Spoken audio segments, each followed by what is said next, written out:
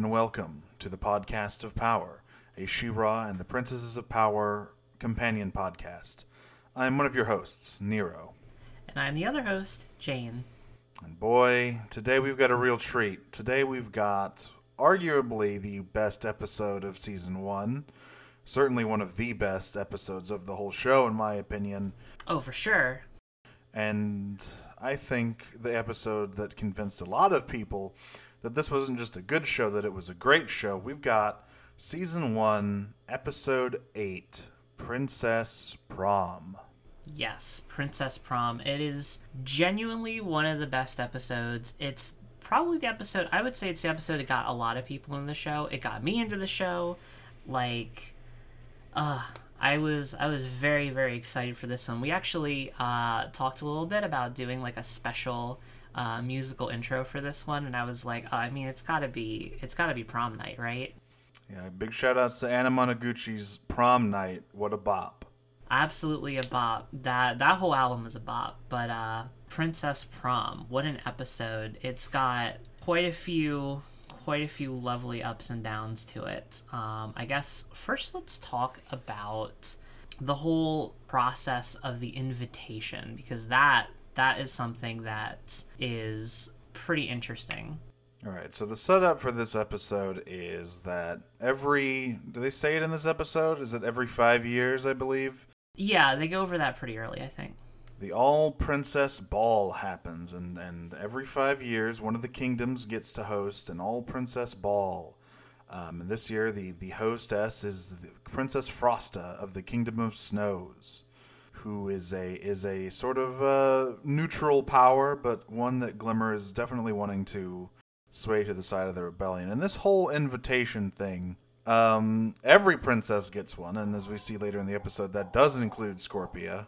Yeah, it's a ancient tradition, and that means everybody participates, because this is a pre-horde situation. And honestly, even if it wasn't, I don't think Frosta would care. She doesn't seem to really have a whole lot of worry in her heart about the horde, because the Kingdom of Snows seems pretty big, pretty powerful, and pretty far out of the way. It's not really a target that Hordak has in mind, it seems. Not really a target. I mean, frankly, I don't know why he would want any course to go real hard into a frozen wasteland.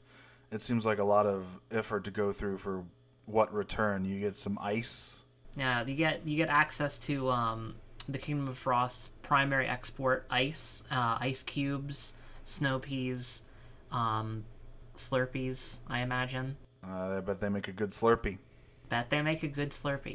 Right, but prom, or I guess it's the all princess ball. That's quite a Freudian slip there. But no, it's of course Princess Prom. Bo and Glimmer immediately call it Princess Prom, and that's what we'll be referring to it as, because it's less syllables to say, and it's more fun. It's a lot more fun. So I think one thing we should talk about here, or to start sort of digging into this episode beyond its setup, there's sort of two central relationships that the axis of this episode spins on. One of them is, of course, Catra and Adora, and the other one is Bo and Glimmer. Yes. And both of those get quite a lot of attention here, and for good reason.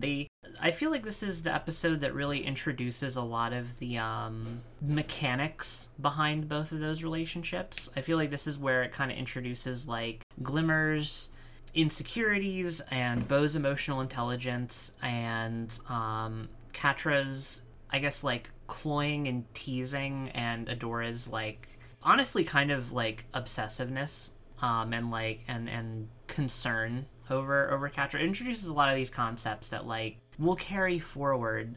Yeah, we'll get to Catra here in a bit, but I think we should start with Glimmer, because this is a new sort of facet to their relationship that's introduced in this episode, as you said. Glimmer has had a pretty sheltered life. And that means she doesn't really have any friends other than Bo. And so when Bo is out there mingling with the people, and Bo is the epitome of a people person. He just loves to hang out with people and like get to know them and be in good company. But Glimmer is a little bit more of a prickly personality, a bit more strong-headed.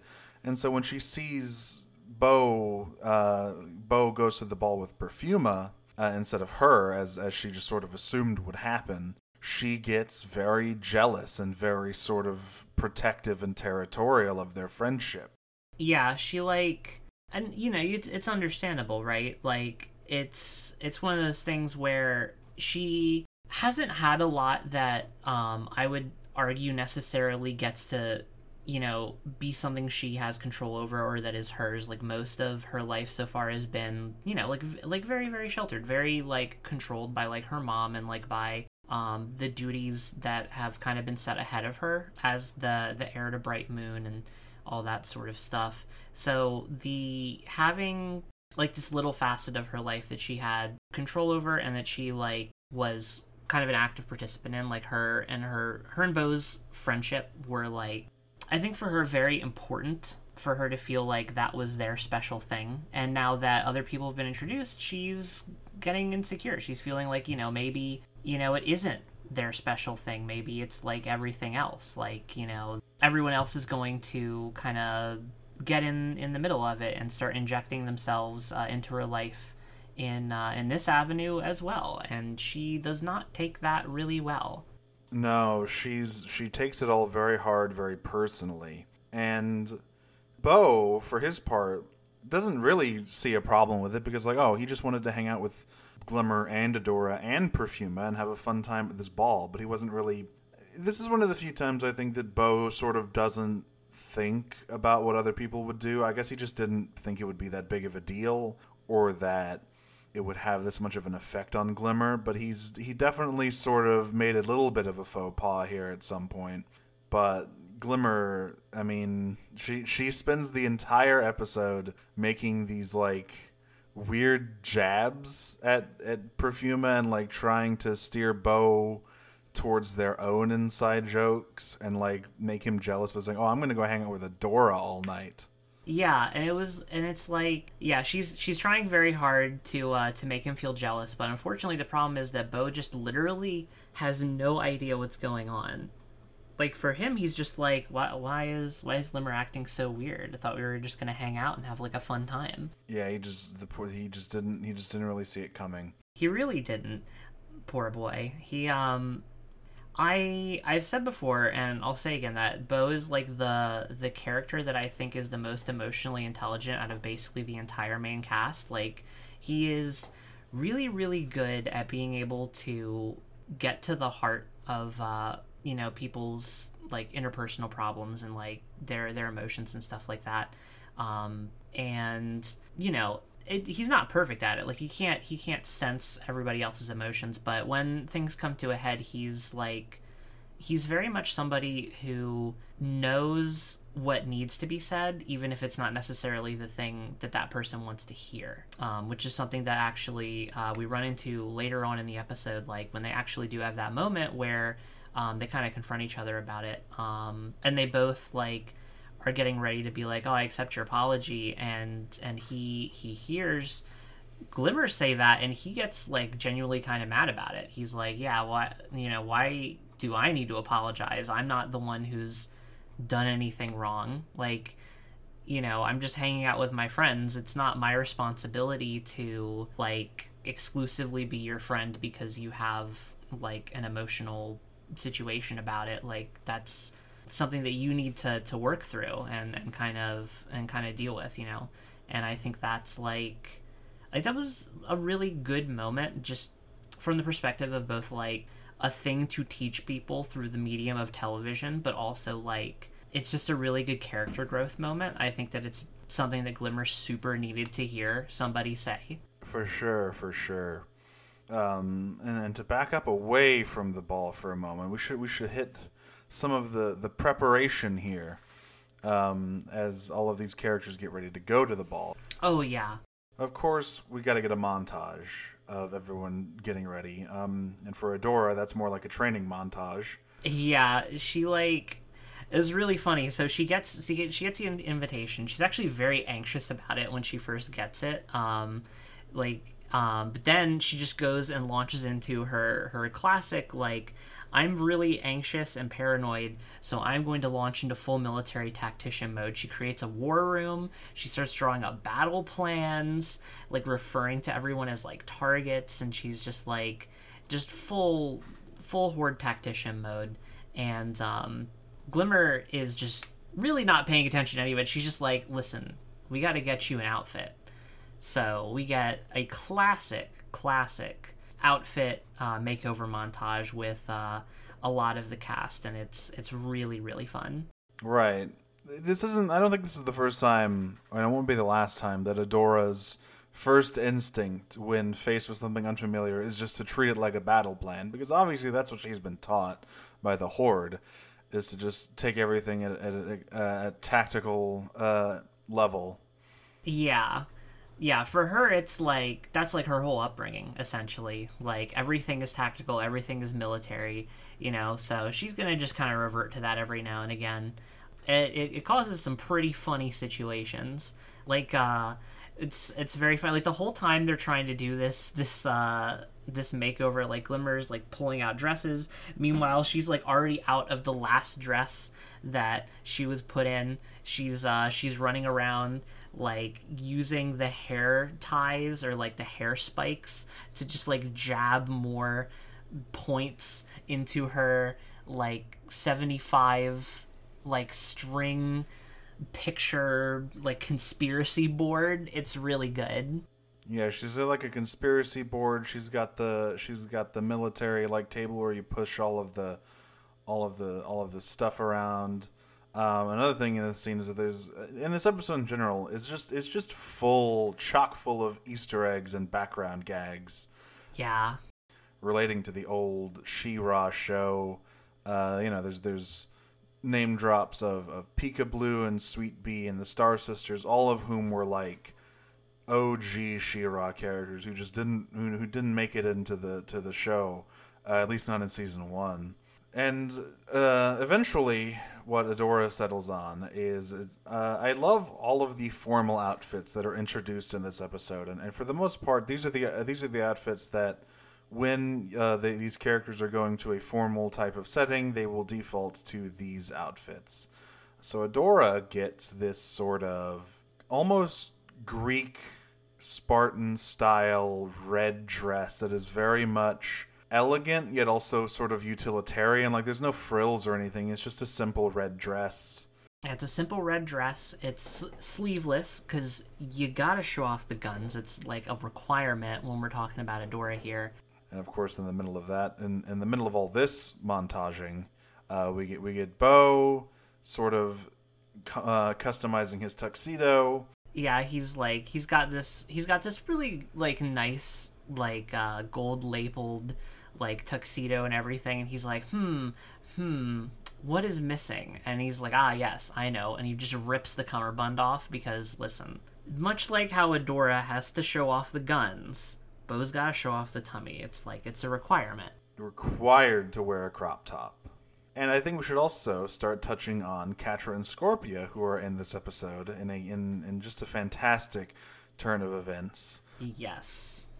Catra wears, I mean, where do you even start with this outfit, honestly? Catra has like a suit. She's wearing like a tux that's unbuttoned. Her bow tie is hanging off of her neck. She's torn holes around the knees in the slacks. It's the most extra thing I've ever seen. Like, we had to pause the episode while we were watching it because I'd noticed that, and I was just like, oh my god, did you really tear knee holes into your dress slacks? It's amazing. She's got like biker fingerless gloves. She's rolled up the sleeves on her tuxedo. It's like, it's the butchest look you will ever see in your entire life. It is incredible. It is something else. It is. It's so much. Scorpia goes through a few iterations. One of which is a reference to classic Scorpia. Yeah, it's really good. But she eventually settles on this very sleek black dress that has like it's caught on her shoulder spikes, so there's holes in the shoulder. because it's an off-the-shoulder dress, of course. But her shoulders are covered in, armored spikes. Yeah, and it's also like a leg slit dress too. It's really elegant actually, and I love the like gem earrings she's got going on too.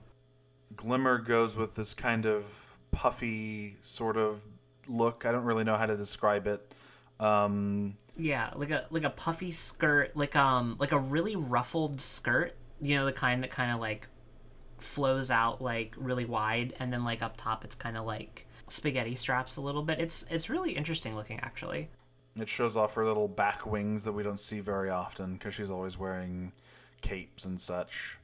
Yeah, the outfits are all just so choice, and the thing about Adore's outfit actually that I've thought about actually a lot since rewatching it today is like it's got a really like not just a Greek thing but like an Amazonian thing going on. Yeah, for sure. You could definitely see like a background extra in a Wonder Woman movie wearing something like this. Yeah, exactly. Like I'm actually really into it. Like I think it looks great. And it's also just like it fits, it fits her character really well. Like yeah, she is kind of the Amazonian character of the show. Like give her a cool Greek dress. Yeah, I think we could go on and on about the formal looks for all the other characters, but ultimately they aren't that important. Seahawk and Remista show up briefly, but they don't really do anything. Everyone just looks really nice. We'll say that. They do look really nice. They do look really, really nice. I love also just Seahawk and Remista. They're so good. I'm so glad that they that so like early in the show they're just like still so on again, off again. Like we talked about this a little bit in the Mermista episode, but yeah, they're just like the cohesion, the dynamic there is exquisite. Yeah, just sort of there's something going on there, but neither. Well, okay, one of them isn't willing to admit it. Let's say that. Yes. Let's talk a little bit about. Should we start with Catra? Should we start on Catra? Because that's going to be a good chunk of this episode, I think. This is a Catra episode, for sure. Oh, yeah. Big time. I guess, well, it's a pretty short one, actually. So let's start with, let's talk about the cameos for a second, and then we'll go to Entrapta, and then we can get to the real meat of the story. Oh, yeah. So, as I said, there's a ton of background cameos in this episode. I don't know who any of them are. I'm sure a lot of the writers and storyboarders and crew are in the background here. I'm almost certain of it, but I wouldn't know what they look like. Another very common background staple of this episode is Spinnerella and Natasha. They're like in every shot basically. They don't have any lines, but they're just hanging out there together. Yeah, they're hanging out. They're pretty much every shot they're in, they're like holding each other. It's really sweet. Like you have to love the Cloud Wives. It's like they're great. I got a question though.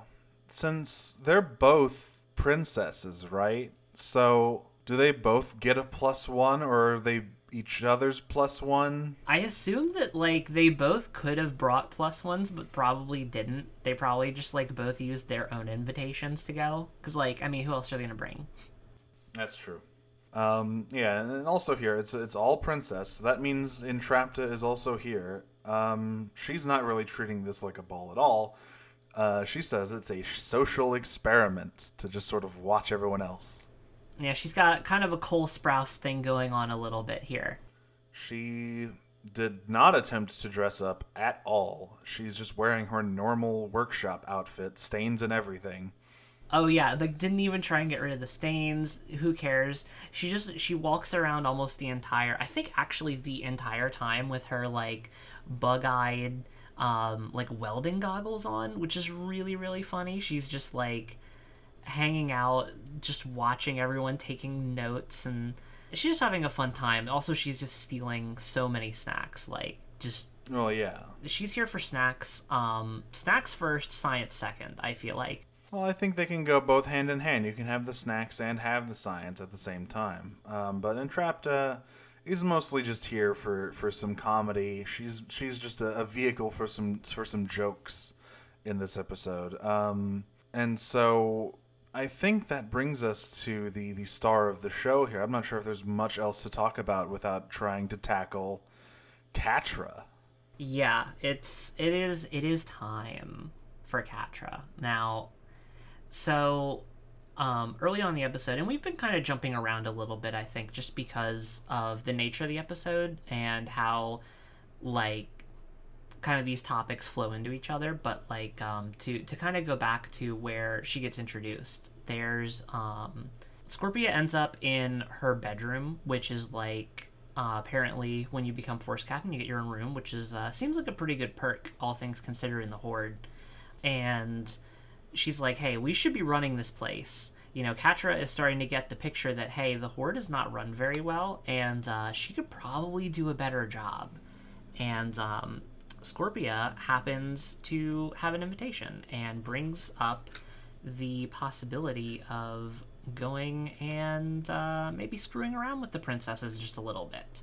Right. Catra did not know that Scorpia was a princess, despite that being very common knowledge, because she, as we have heard before, did not go to Force Captain orientation. Probably should have went to that. Seems like there was some really good information in that orientation. They tell you about the Sea Gate. They tell you about Scorpia being a princess. I'm sure they tell you about a bunch of other stuff in that orientation that she just doesn't know.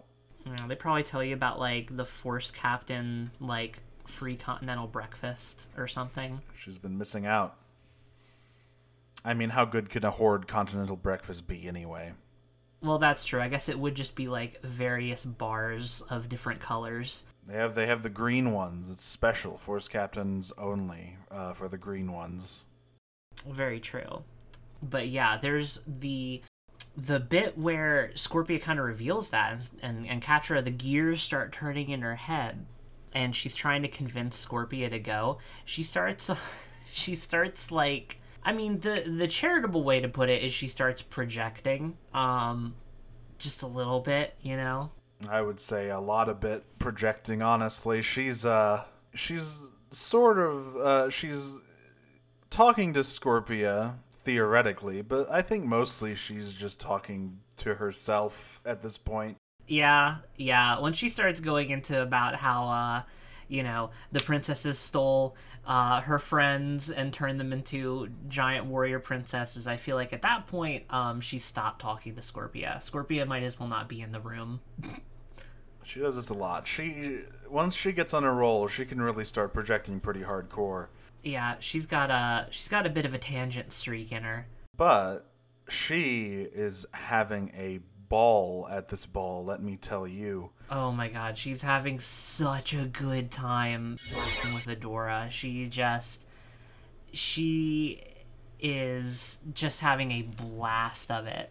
So, we have had a little bit of a break in regards to Catra for the past few episodes. She was not in the Entrapta episode at all, and she was only very briefly in the Shadows of Mysticor. The last time we saw her in action was in the Sea Gate, and that was mostly sort of a reactive role. She was going after Adora and trying to stop her from repairing the Sea Gate. It wasn't really... The passion wasn't there. She was still in the stage where she thought, oh, Adora just needs to be brought back into the fold. Now, what we see here is Catra at her peak. It turns out what Catra excels at is trickery and tactics. She is a mad trickster.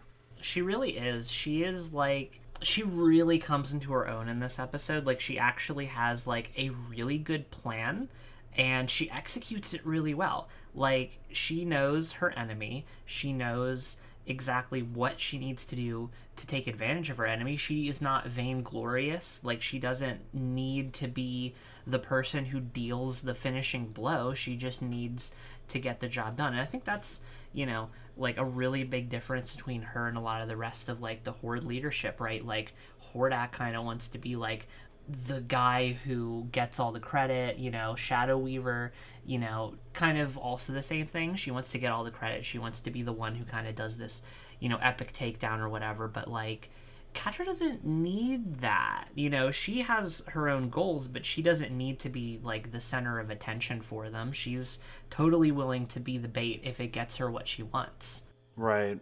She's perfectly willing to use the rules of this ball as neutral ground to her advantage, which she does with gusto. And this episode, I think, is probably what launched quite a few ships among the viewership, I would say. Oh, for sure. I mean, this is what sold me on Catchador, right? Like, you know, obviously, like, the first couple episodes, there's a lot of content, but, like, but this, especially the montage and of Adora following her around, the little "Hey Adora" note in the trash can, flawless, by the way, and then, you know, naturally, the dance scene and the dip that shook the world. There is a degree of teasing and flirtation and everything Catra does that is heretofore unseen. She is turned up to 11 this entire episode, and it is phenomenal. Oh yeah, she knows exactly what she's doing, exactly what effect she's having on Adora, and she is having just as much fun as every single one of us watching the show. And, you know, I think there might be only one moment in this episode where that kind of control is that sort of effortless control is not present, and that is towards the end when she's about to fall over the edge because she oversteps, and Adora grabs her, and the frame, I mean, you can just talk about this for 50 hours, I feel like. This frame where it's just Adora and Catra inches away, teetering over the edge of a cliff. Yeah. The drama of it all, the tension of it all, dare I say the romance of it all. Oh, definitely the romance of it all. Like, oh, what a, like, that 2-second bit. Like, it's very good. The facial expressions by themselves you could write a book about. Just like, this show has so many facial expressions that last for like 1 second that you have to just like be on the lookout for, that are so good. I'm constantly astounded by that. I think maybe that is what sort of this show excels at more than any other kind of thing, any other aspect of animation, because like we've razzed on the run cycles a little bit on this show. I think this show doesn't have very good run cycles. I'm just gonna be out here to say that. Yeah. Listen, they're fun, but yeah, they're fun, and they don't, and they know that they aren't necessarily good looking, so they don't usually have big group running shots. And the rest of the animation is all very, it's all. I would not say there are any moments of super outstanding animation in terms of action or anything like that, but where the show really stands out is the facial animation and the character animation, for sure. Every motion and every expression is so filled with like character and emotion, and it really comes right out of the screen. It's pretty phenomenal. It honestly, it is. Yeah, the character acting it's some of the best I think I've ever seen. Just the way there's a lot of subtlety in it is the thing. Like, they put a lot of effort into just these very, very subtle changes in the eyebrows, in the corners of lips, in the way the nose is sitting. You know, just these really, really tiny, minute touches in basically every scene. And it's like, you know, I can't say I've seen that attention to detail in like any of what I would consider to be She-Ra's contemporaries, you know, like your Stevens universes and etc. like that. Like, I can't say that I've seen like that attention to detail in them, and it's really good to see. And you really get so much of the drama and enjoyment out of the show just out of these very heavily considered character performances. And it all works so flawlessly with the voice acting as well. I don't know the process. I know that scripts are usually revised after the board, I believe. So they write the script, and then they storyboard it, and then they update the script if anything has changed in the boarding process, and then it goes to record.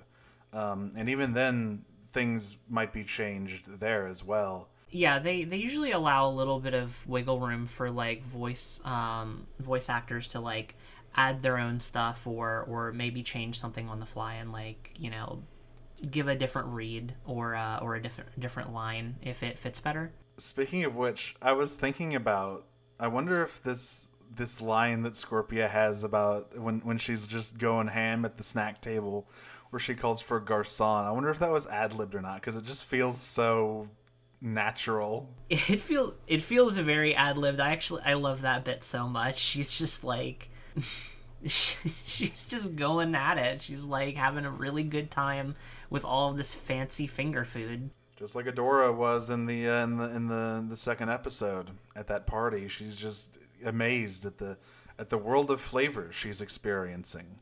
Yeah, it's, again, listen, if the Horde really wanted to maintain better morale, they got to get on the actual food train. But Catra's plan here is honestly basically flawless. I mean, she really gets Adora's goat here. She not only captures Bo, but also Glimmer, Princess of Brightmoon, which is quite a big get for the Horde, I would say. And they get the Sword of Power too. So like, I mean, they're kind of 3 for 3, and of course, like, you know, Adora's left hanging off the side of a mountain, effectively. You know, quite literally a cliffhanger. Yeah, it's, her plan goes off without a hitch, and like the attention to detail in her plan also is really good. Like, it's not even just like, oh yeah, you know, me and Scorpia go in and we infiltrate this and Scorpia plants a bunch of bombs. It's also like they infiltrated like the castle guards and like had them replaced so that when they drew out Bo or Glimmer, you know, either one they were actually going for to kind of lure out, you know, they would be able to get them captured without any interference whatsoever. And it's like, it's really good. Like, it is a really, really good plan, and it goes off basically flawlessly. It's, I mean, I think the goal for this plan was actually to capture Bo, I believe, because at the end of the Shadows of Mysticor, Catra is saying you got to go for the heart while looking at Bo there. So honestly, Glimmer's a bonus. Oh, yeah, that's a good point. I actually forgot about that line. You're right. Yeah, that's her plan, is to take Bo. And honestly, not a bad plan. You know, he is kind of he is kind of the glue that holds the team together. You kind of need Bo around to make everything function. She knew exactly what to do. You know, Shadow Weavers shook.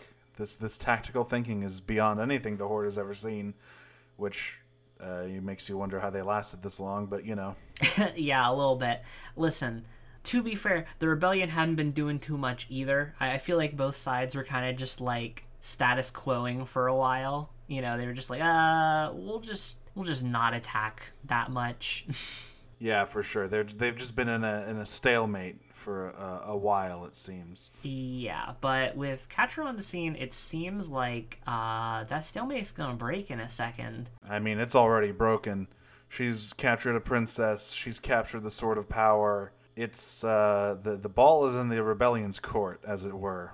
Yeah, and not just any princess too. Bear in mind the daughter of Queen Angela, who is the leader of the rebellion, the leader of Brightmoon, the most powerful kingdom in all of Etheria. You know, seems like you've got some pretty good bargaining power there. No, that's what I call leverage.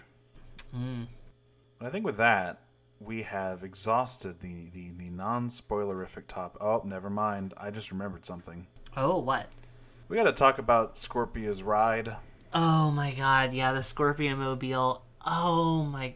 What's up with this? It's... So... I wish it came back. Like, it is the funniest thing in the entire world to me that Scorpia just has a personal little, like, flying jet that is shaped like a scorpion. It's got a scorpion tail. It's got 6 legs. It's even got like a little cartoony like lipstick mouth on the front. Like, it is the closest thing that I could imagine to like an 80s She-Ra like device. Like, it is the closest I think the show gets to like 80s She-Ra in terms of like the design of Horde stuff. It's amazing. Oh, absolutely. I could definitely see a playset of this thing. In fact, I wonder if this literally is a ship from 80s She-Ra. Because, I mean, this episode is already full to the brim with Easter eggs and references. So it wouldn't surprise me if they just put this ship in for a laugh. Yeah, that wouldn't surprise me at all. That'd be actually really funny if that was the case. I do wish they'd bring it back, though. I hope it comes back. Let Scorpia use her cool ship. Also, give Catra a cat jet. Oh my god, yeah. Give her a cat jet. That's gonna be... I'm sure that'll come up in season 4, right? Oh, surely. She'll have a cat jet in season 4. But with that, I think we've exhausted the non-spoilerific topics for Princess Prom. I mean, we could just talk endlessly about everyone's outfits, but honestly, that seems like kind of dull podcasting, even though we would have fun. But I don't know how good it would be to listen to. Yeah, it's really good. Listen, you know what? Maybe later we'll just like make a post on the Tumblr or something about it and just like go off about outfits for a while. But like, yeah, there are more juicy things to talk about in the actual show, which we will get to after the break. Of course. Speaking of the Tumblr, of course, as always, you can follow us on Twitter and Tumblr. On Twitter at Podcast of Power, on Tumblr at Pod of Power. We have a Gmail, we have a Curious Cat. No questions this week, which is surprising, but I think this episode sort of speaks for itself in a lot of ways, and in a lot of ways it has reverberations throughout this entire show. So we'll see you on the other side to discuss those. See you on the other side.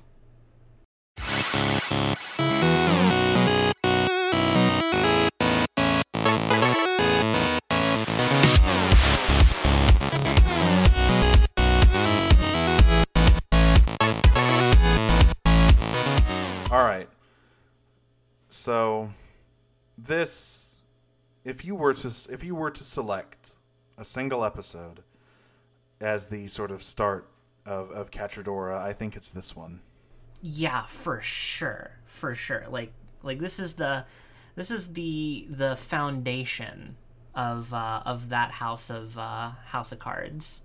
Right, and I think it starts being built on a couple episodes later with promises, but for now we have this juicy drama going on here, and I think it's obvious here. If we were to put the arc of their relationship in fan fiction terms, it would be friends to enemies to friends to lovers. Oh, for sure. And what this episode is here is we're right smack dab in the enemy's territory, and it is fantastic. Yeah, it's delicious. It's amazing. Like, Noelle Stevenson made, I think it was a tweet at some point, where she was just like, hey, listen, there are people out there who do not think that, women villains should be like, friends to enemies or like really mean. And she's like, they don't get it. They don't have, what's the point? You gotta have that juicy conflict in there. And I think they got that pretty spot on. Yeah, this show gets it. I mean, the dip alone. The dip. That entire section of animation is, I mean, just put it on loop in the Louvre as far as I'm concerned. Yeah, I mean, honestly, we could just make a second podcast, call it The Dip, and just like talk about the like 7 or 8 dips that happen in the show. Like, we could just do like 30 episodes of that by itself, because the subtext, the text, the visuals, there's layers to it. I think this is the perfect time to talk about all those dips here. Yes. Because this is the first one, obviously, and the context for this one is the first one. There's actually two, I would say, here in this episode. The context for the first one is, of course, Catra is flexing. She's showing off her power. She's like, "There's nothing you can do about it, Adora. I win." Yeah, she's really getting in her head a little bit. Oh, for sure. And the second dip in this episode, I think, is towards the end there, where Adora stops Catra from falling off of the cliff. And that one there's no dialogue involved in that one. It's just a look, it is just a vibe. And that one is more, I mean, literally, it's Adora stopping Catra's self-destruction, which is a theme that I'm sure won't be explored at all later. Oh, yeah, for sure. Like, she was going off that cliff and Adora grabs her and drags her back. Yeah, I think, like, there's an interesting parallel there because you have, like, the first dip, which is done, and of course, with just the visual language of it, the cinnamon topography of it, it's a shot reverse shot. You have this, Catra dips Adora, facing scene right, and the shadow comes over both of them, and it's menacing. Like it's got a lot of emotions in it, and that scene is Catra is in control. That is her at her peak control. She is 100% in charge of the situation. Adora is functionally powerless. But the reverse of that, the second dip, is Adora is the one who, Catra lost a little bit of control in that scene. She had a misstep. She almost destroyed herself. And Adora is the one who kind of comes back in and exerts some of her power, and is kind of, there's kind of a tension there where Catra, as much as she's playing the aloofness and the enemies bit of the whole thing, it kind of really is a very physical, immediate reminder to her and the audience that, she still needs Adora very much, that she is still a force in her life that is affecting her, that is not controlling her in the same way that Catra was attempting to control Adora in the previous dip, but like in a way that steadying her, yeah, like very much like a very strong influence. And it is a great parallel. Oh yeah, for sure. All right, so I'm probably forgetting a couple at least in the mix here, but we got to skip all the way to season 5 here for the next few dips, because there's a lot of them in season 5. Oh yeah. Specifically, the first one I'm thinking of, one that directly parallels that second dip in this episode, is in Save the Cat, where the chipped Catra tries to take a little back step off of the big platform there, and Dora grabs her, and that time, instead of yanking her by her collar as she does in this episode in a more forceful gesture, she pulls her into an embrace after that one. It's really good. And it's fantastic. I mean, when the Save the Cat episode is going to be quite a long, so I won't elaborate too much on that one, but there is, yet again, there's dips all over that episode, honestly. There's so many. Like, a third of that episode is just Adora cradling Catra in her arms. Yeah. It's really good. Thanks, Noelle. It's really, really, really good. There's another parallel that actually happens in this episode, and that's with the second dip as well. I think I've mentioned this in one of the previous episodes, but you notice that every scene in which they, Catra and Adora are making a definitive choice to do the wrong thing. Like Catra specifically here, whenever the choice is made for them to be enemies, for them to try and get over each other in that way, it always takes place on some kind of cliff, every time. That happens here. It happens in Promises, I'm pretty sure. It happens in that bit in season 5 when Catra, like, the hollow memory of Catra is there. I think that was Heart Part 1. It's all over the show. Don't forget the portal. Oh yeah, portal episode.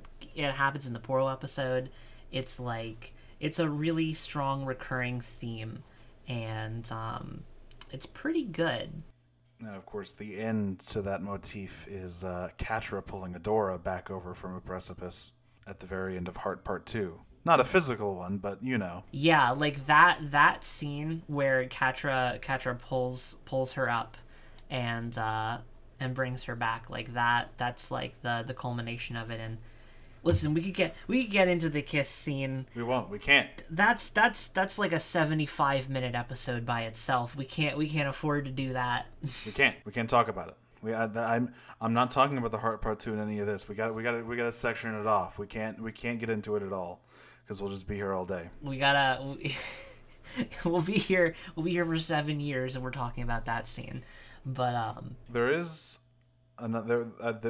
There is something that precedes that as well. Another motif that I wanted to hit on while we're talking about the dip here. Hands. Hands. So you know the show is made by gay people. Is all of the hands. So we got hands. The show's about hands. In this episode, I think we get the first instance of Catra purposefully letting go while Adora is holding on to her, which again happens in the portal episode. It is like, I mean, she falls. She sort of. I mean, what do you think? She's denying Adora a win? Is that what it is? Yeah, I think that's almost always what it is. It's like, you know, and she says as much in the portal episode. She's literally like, I would rather the entire world end than let you win. Like, that is the core of it for her at this point in her life, is like she's willing to make any sacrifice as long as Adora loses, because, you know, like, in her mind, Adora took everything away from her, and, you know, she needs to pay for what she's done. And you know, I feel like, you know, obviously that the level of that isn't fully known to anybody, much less Catra herself at this point, but it's a coming. The moment where she starts dealing with those emotions is well on its way. It's called Season 4 of She-Ra and the Princesses of Power, I believe is what that moment is called.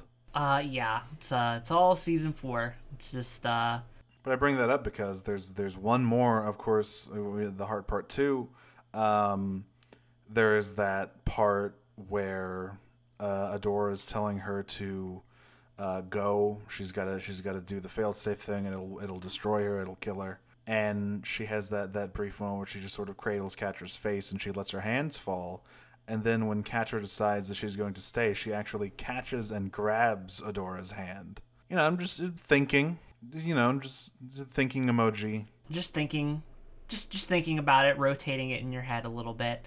I actually forgot about that bit. Like, it's such a strong bit too. Hands. Turns out they're an important leitmotif in this relationship here. But it's not the only relationship that gets focus here. It's the most important one, obviously. It's the relationship of the show. Yeah, it's the heart of the show, I feel like, really, and wouldn't want it any other way.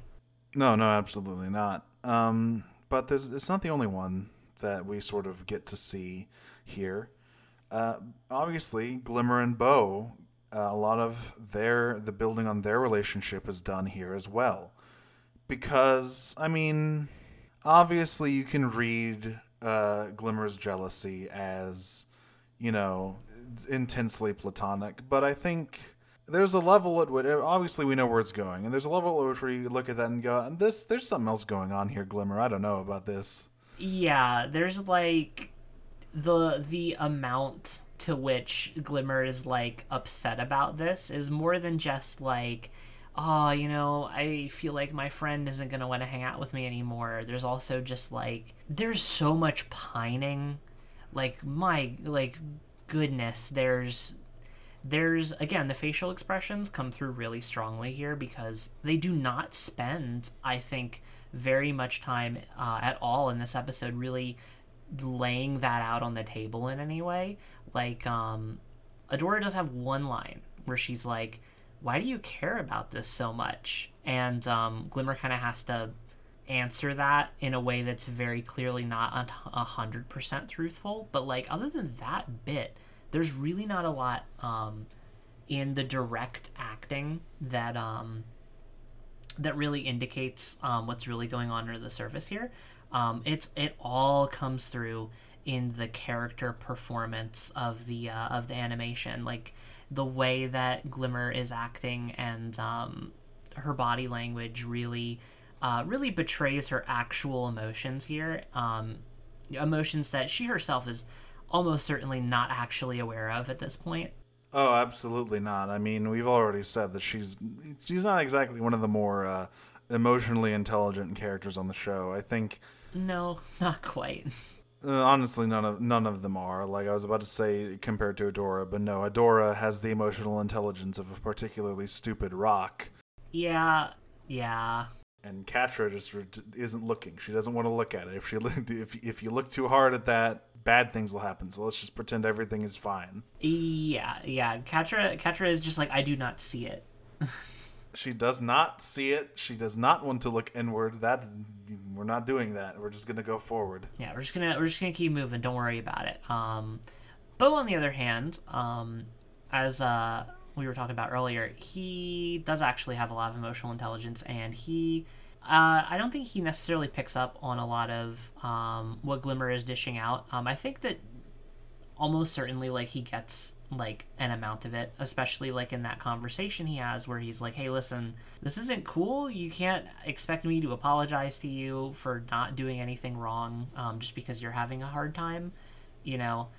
Like, I feel like there are implications that like he kind of understands what's going on a little bit here, even if he's not really in a position right now to like talk about it with her. Yeah, for sure. I mean, looking at their relationship over the course of the show, I mean, it does get a little rocky in places. I mean, of course, the end of season 4 and sort of early season 5, where they have to get over the biggest hurdle, where she almost blows up the planet. Oh, yeah. For reasons. Yeah, you could see where, like, almost ending the entire world could put a strain on an interpersonal relationship a little bit. Yeah, but I think at that point, both of them were at a place where they were able to get past that. Like, Glimmer especially had grown so much to that point where she was able to sort of be ready to sort of make up for that and engage with that in a way that I don't think season 1 Glimmer or any other season of Glimmer really would have been able to. Yeah, I think that's a very good point. And, their romance is less important, obviously, but I don't think it's any less interesting or cool for those characters to have. And if we want to go even one step down further, we can talk about Seahawk and Mermista in this episode.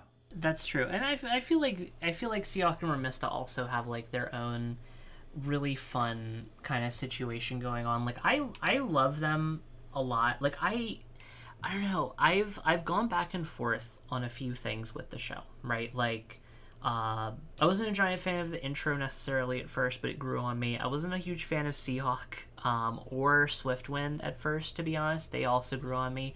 And the Seahawk-Mermista dynamic also didn't like it that much at first. But, like, once you kind of have the whole show under your belt and you can kind of look at it in that kind of a sense, it's really fun. Like, I think it's really funny, like, how on again, off again they already are, even in season 1, even in basically their second appearance. They're just like, Remista is not willing to admit her feelings, but like she wears them on her sleeve. She won't say them out loud.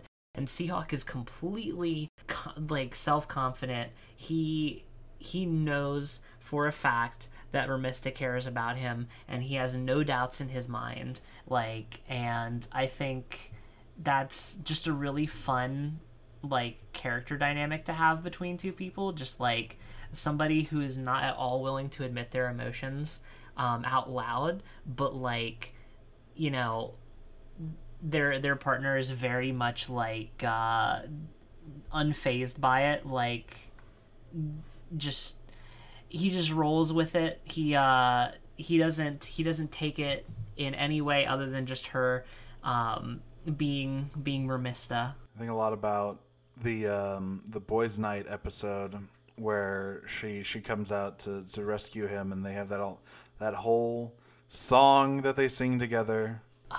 It's really good. Mermista getting her own sea shanty is great. That bit was really good. I loved their number together, and I loved how they just used the TF2 achievement sound effect at the beginning of her musical number. Did they? Is that literally what literally it is the TF2 like achievement guitar riff. Like, I think literally when we get to that episode, I will bring it up and I will put it in the episode so people can hear it because it's really funny. But yeah. Who does Mermista main, do you think? That's a great question. Scout. I think he's too annoying.